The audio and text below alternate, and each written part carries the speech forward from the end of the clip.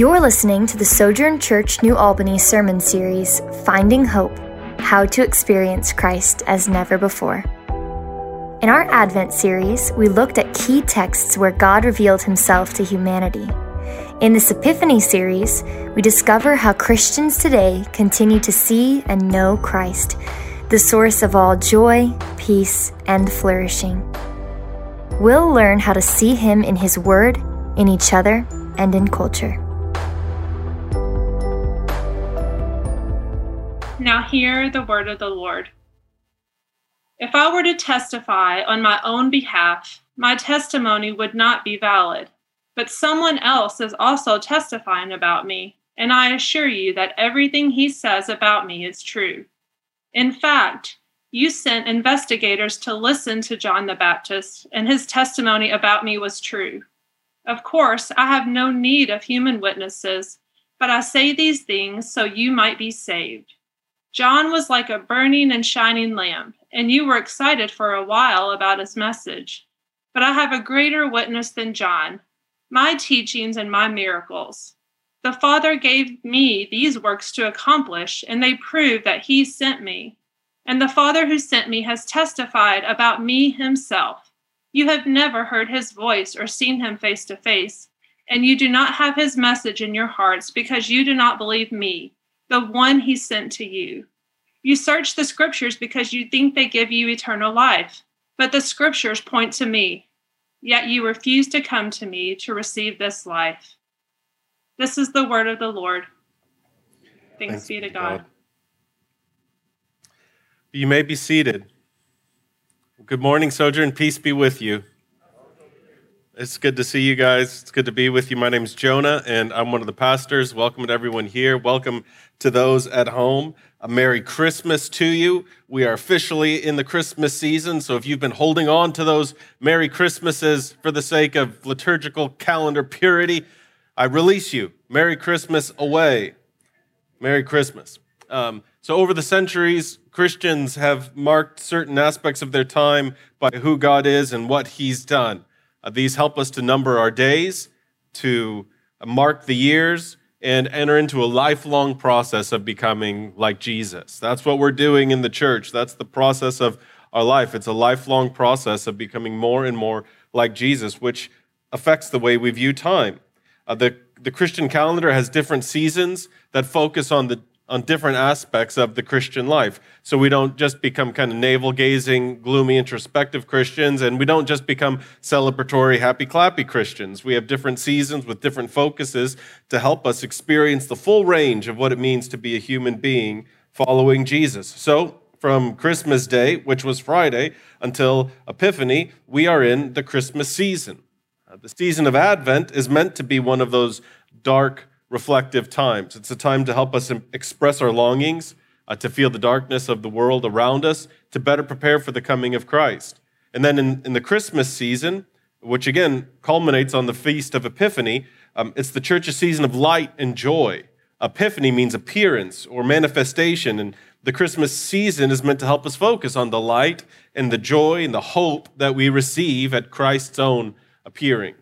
So for the next 3 weeks, we're going to look at ways we can focus on that light, on that hope, and on that joy by learning how we can find the presence of Christ all around us. If you're looking for the secret of the Christian life, it is Jesus and experiencing Jesus, being with Jesus, following Jesus. So how do we find the face of Jesus in the light, the hope, the joy that comes with it? A good tip for you, if you're looking for Jesus or want to find more of Jesus, usually the first place you should look to find Jesus is in his word, which in the church world, we call that the scriptures, the Bible, the Old and New Testament. But I'll be honest, and I don't want to make anybody uncomfortable. I know I'm a professional Christian here, and maybe I shouldn't say what I'm about to say, but the Bible can be a tricky thing, you guys. It can be a tricky thing. It's written in multiple different languages across a large span of time, and it was written with a different audience in mind than us, in the sense of different cultures with specific phrases and specific geographic references, and there's become a bit of a bridge between who it was written to originally and us. Language, culture, time, all of these things. And in the last 100 years or so, there's become a lot of debate about the purpose of the Bible. And It's true of the Bible. It's true of everything. If you don't know what something is for, you're probably not going to receive it well or use it well. If you don't know what a screwdriver is for, it may not be very helpful for you in building a deck. If you try to hammer a nail with a screwdriver, that will be you might be able to get somewhere, but that'll be an awfully frustrating process. If you don't know what something is for, there's a high probability you won't receive it well or use it well. So in the last 100 years or so, some have come to see the Bible as a weapon in culture wars, thinking that the goal of Christianity is to have this kind of perfectly Christian society here on earth, apart from the return of Christ. So those people use the Bible to try to discredit secular history, discredit secular science. Some see Christianity as or the Bible as a moral guidebook. And so we use the Bible to then correct people's moral behaviors. We look through it and say, what should you do and what shouldn't you do? And then we look for people who don't do the things that we thought it says it does, and we go and correct them. Some see the Bible as a book about the end of the world, about the apocalypse. If you grew up in southern Indiana, you probably know a lot of these people. There are several global in their reach, end times cults in southern Indiana. And so the Bible is about the end of the world, and we look for every little jot and tittle, every little bit of secret, or we turn it into a code to predict how the end of the world is going to come. And so the Bible is about preparing for the apocalypse. Some people think the Bible is a guidebook to a prosperous life. They use it to increase their health and their wealth. These are all ways that people use the Bible, and it's become very popular in the last 100 years. Some of these things have a bit of truth in them, or there can be helpful ways that we use these different things. But again, the point is, if we don't know what the Bible is for, we will not use it well. If we don't, receive it well. And if we don't receive it well, we will not use the Bible the way it was intended to. In fact, we'll likely use the Bible to do terrible, terrible things. The Bible has been used to justify chattel slavery in the United States. I don't know if you're aware of this, but if you go back in the history of the founding of our country and in the history of the Deep South, the Bible was one of the primary justifications used to maintain the system of chattel slavery in the United States. Did you know the Bible was used to promote the rise of National Socialism in Germany? If you're like, National Socialism, what's that? It's Nazis. They used the scriptures to build their platform and win over the culture. The Bible is used to reject climate science. The Bible is used to reject COVID precautions. The Bible is used to reject vaccines that are coming. And if you look at the ways that the Bible has been used just in the last 200 years, the result of misuse of the scriptures has led to the death of thousands and millions of people because the Bible was not used the way it was intended to be used. The purpose of it was missed. If we don't know what the Bible is for, we will miss God's purpose and invitation in it. So here's a Bible reading tip. If you want to know what the Bible is for, allow the Bible to tell you what it's for. The scriptures will tell you these things. So in John 5, we have an interaction between Jesus and the religious elites of his day about the purpose of the Bible, and I think we can find some helpful guidance there. So it begins, verse 31, Jesus says to them, "If I were to testify on my own behalf, my testimony would not be valid, but someone else is also testifying about me, and I assure you that everything he says about me is true. In fact, you sent investigators to listen to John the Baptist, and his testimony about me was true. Of course, I have no need of human witnesses, but I say these things so you might be saved. John was like a burning and shining lamp, and you were excited for a while about his message." So Jesus is building up to a main point here, and he's going to talk about his own divinity. He starts by saying that there is personal evidence of who he is. There is testimony, personal experience that testifies to who he is. We're going to talk about this in more detail next week, how to find the presence of Christ in his people through personal stories and testimonies. Other individuals can testify to the identity of Jesus, and the Bible carries other testimonies for us today.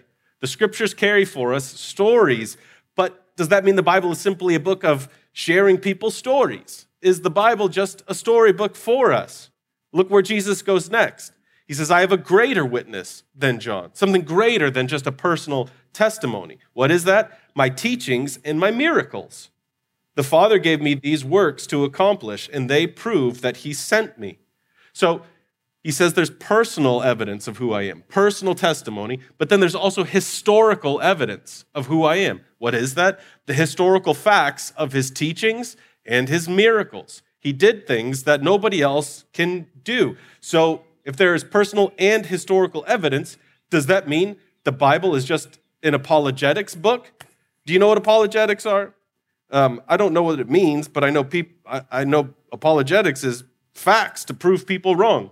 And so you have this belief. Well, let me give you all of the reasons why that's not true. People have made whole careers out of doing this. What does that look like? We look through all of the history taught by the scriptures, and we show ways that is different than history that's taught in geology books or what archaeologists believe. And I'll just be honest with you guys. The Bible is undefeated against archaeology, okay? Like, if people will be like, well, this city isn't even mentioned in our history records, but it's mentioned here in the Bible. And then somebody will be out digging in a field in Egypt, and they'll find evidence of this history. So does that mean that the Bible is just a history book that we rely on its facts to prove who Jesus is? You can come to the scriptures to find personal testimonies about who Jesus is, and you can find historical facts. But again, if that is all you are looking for, you will miss the purpose of the Bible. Jesus is subtly indicting the way people come to the Bible. Looking for facts or encouraging stories may be valid. I'm not saying that is wrong. What I'm saying is it is inadequate. If the Bible is seen as a tool to prove something or to win, we will twist the scriptures. So listen to me real clearly now. Yes, the Bible proves a great deal. Yes, it contains facts and history. But all of these, the testimonies, the things it proves, the facts, the history, these can become distractions if they are not directed by the ultimate purpose of the scriptures. It will turn the Bible into a book of historical facts we use to win an argument. There is great danger in reading the scriptures to prove something, to use it to accomplish your plans. And there is a second great danger seen in Jesus' direct indictment against the Pharisees. In verse 39, he says, "You search the scriptures because you think they give you eternal life." The word translated search here is a lot more intense than our word search. The idea is diligent study, or think pouring over. You've heard that phrase before. He's pouring over the book. So it's just these people that Jesus is indicting, they study the Bible way more seriously than any of us do. I'm convinced. They took it incredibly serious. They were like archaeologists trying to dig and mine through every word of the scriptures. They were serious Bible students. The problem was not a lack of Bible study for them. The problem was the goal of their Bible study. What were they after? They thought Bible knowledge would give them eternal life. They thought the secret to life was knowing more verses, knowing more information. They thought Bible knowledge would give them what they want. Do you know anybody like this today? People who always have a verse, who always have a way of using the scriptures to justify their position. Shockingly, these people are almost never wrong about what they believe. These are people who use the Bible as a weapon to correct, to condemn, to criticize. They use the Bible as a platform to build up their own reputation and image. You'll see this kind of thing happen all the time, where Christians will suddenly become an expert in something they're not actually an expert about, but they'll label something as this horrific reality, and they'll throw all of these Bible verses on it, and suddenly this person gets to speak at conferences and gets book deals. They twist the scriptures to build their own platform and make a name for themselves. They use the Bible to convince others that they are someone great and impressive. Anytime you see somebody wielding the scripture to make other people feel small, or marginalized, or less than, Jesus is telling them, you've got it all wrong. You've missed the purpose of the scripture. So to try to be a little more clear, the Bible has things to say about the earth, but the Bible is not a geology book. The Bible has things to say about morality, but the Bible is not a book of ethics. The Bible has history and testimony, but it's not a history book. The Bible has promises and instructions, but it's not a guide to your best life now. So, thanks be to God, real clearly, Jesus tells us the purpose of the Bible. In verse 39 and 40, he says, "The scriptures point to me, yet you refuse to come to me to receive this life." So listen, enough with the teasing. The purpose of the Bible is to reveal Jesus so that we would come to him and receive life. If you want to read the Bible well, read it to know Jesus. You read it to understand him and experience relationship with him. The Bible was given to us to reveal who Jesus is so that we would come to him, we would follow him, and we would become like him. Theologian John Calvin put it this way, and this is hundreds and hundreds of years ago. He says, "The scriptures should be read with the aim of finding Christ in them. Whoever turns aside from this object, even though he wears himself out all his life in learning, will never reach the knowledge of the truth. For how can we be wise apart from the wisdom of God?" There are all kinds of helpful things and true things we can learn from the scriptures. But the further we get from reading the scriptures to know Jesus and see him, the further we get from the purpose the scriptures were given. So we read the Bible to know Jesus. When we know Jesus, we will follow him. When we follow him, we will become like him. So a couple of big picture things this means for us practically. First and foremost, and I don't know if this will sound like a miracle to you. I've got a philosophy background, so this feels quite miraculous to me if you're into abstract thinking. The first reality this communicates is that God speaks to us. This is an unbelievable miracle. And I don't know if you realize this. God did not have to make it this way. God did not have to make a creation capable of knowing him or being able to hear him. The fact that God gives us his word at all is a miracle. And if it was only a book of facts in history about God, it would still be a miracle. God is not obligated to speak to us, to reveal to us, or to communicate with us, but he does so because he loves us and he desires a relationship with us. But it's even greater than that, though. The Bible reveals Jesus to us. Jesus is alive today, which means the Bible speaks to us today. The scriptures is an invitation into a living relationship with God, an active one, not just an abstract conceptual one. When we learn to read the Bible relationally, what does reading the Bible relationally mean? It means we read it not to further our platform, not to prove something, not to find an answer to some burning question, but we read it to know Jesus. We read it to experience fellowship with him. When we read the Bible that way, God will speak to us. The God of the universe, the Alpha and the Omega, the maker of heaven and earth and the ruler of everything in it, will condescend himself and he will speak to us. The author of Hebrews puts it this way for us. The word of God, listen to this, is alive and powerful. It is sharper than the sharpest two-edged sword, cutting between soul and spirit, between joint and marrow. It exposes our innermost thoughts and desires. So listen, if you read the Bible as a rule book to find all the things you have to do to please an angry God, I guarantee you it will crush you. It will crush you. If you read the Bible as a rule book to condemn and correct others, you will crush them.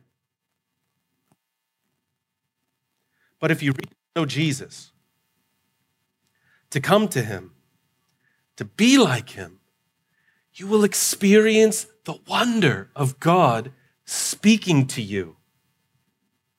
You will experience him as a father who will expose your innermost thoughts and desires in order to heal them, in order to restore you. Is there anything more wondrous?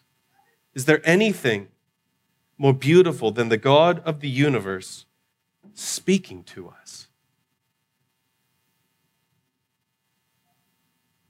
God speaks to us, and God leads us.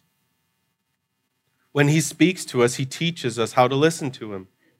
Later in the life of Jesus, this famous story on the road to Emmaus, Jesus is walking and he leads a Bible study. So don't hear anything I'm saying as being against Bible study. We're pro-Bible study. In this Bible study, Jesus teaches these two men how the whole Old Testament is about him. Do not let the idea of reading the Bible overwhelm you.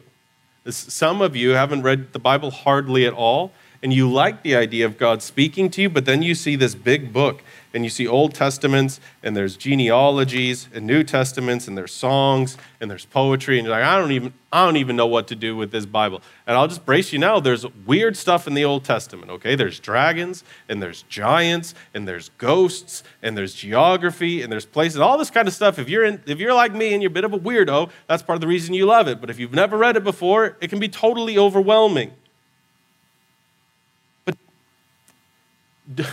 Don't let any of those obstacles overwhelm you, because you can take a posture of confidence knowing that God will lead you. This is what he does on the road to Emmaus. He shows these guys what's going on in the scriptures. If God will speak to us, he will show us how to read the Bible. A couple of helpful tips if you want to go down this road based on Jesus' interaction here and other places like the road to Emmaus. Some questions that should constantly be going in our mind when we come to read the scriptures. So first, I think these are on the screen. How does this point to Jesus?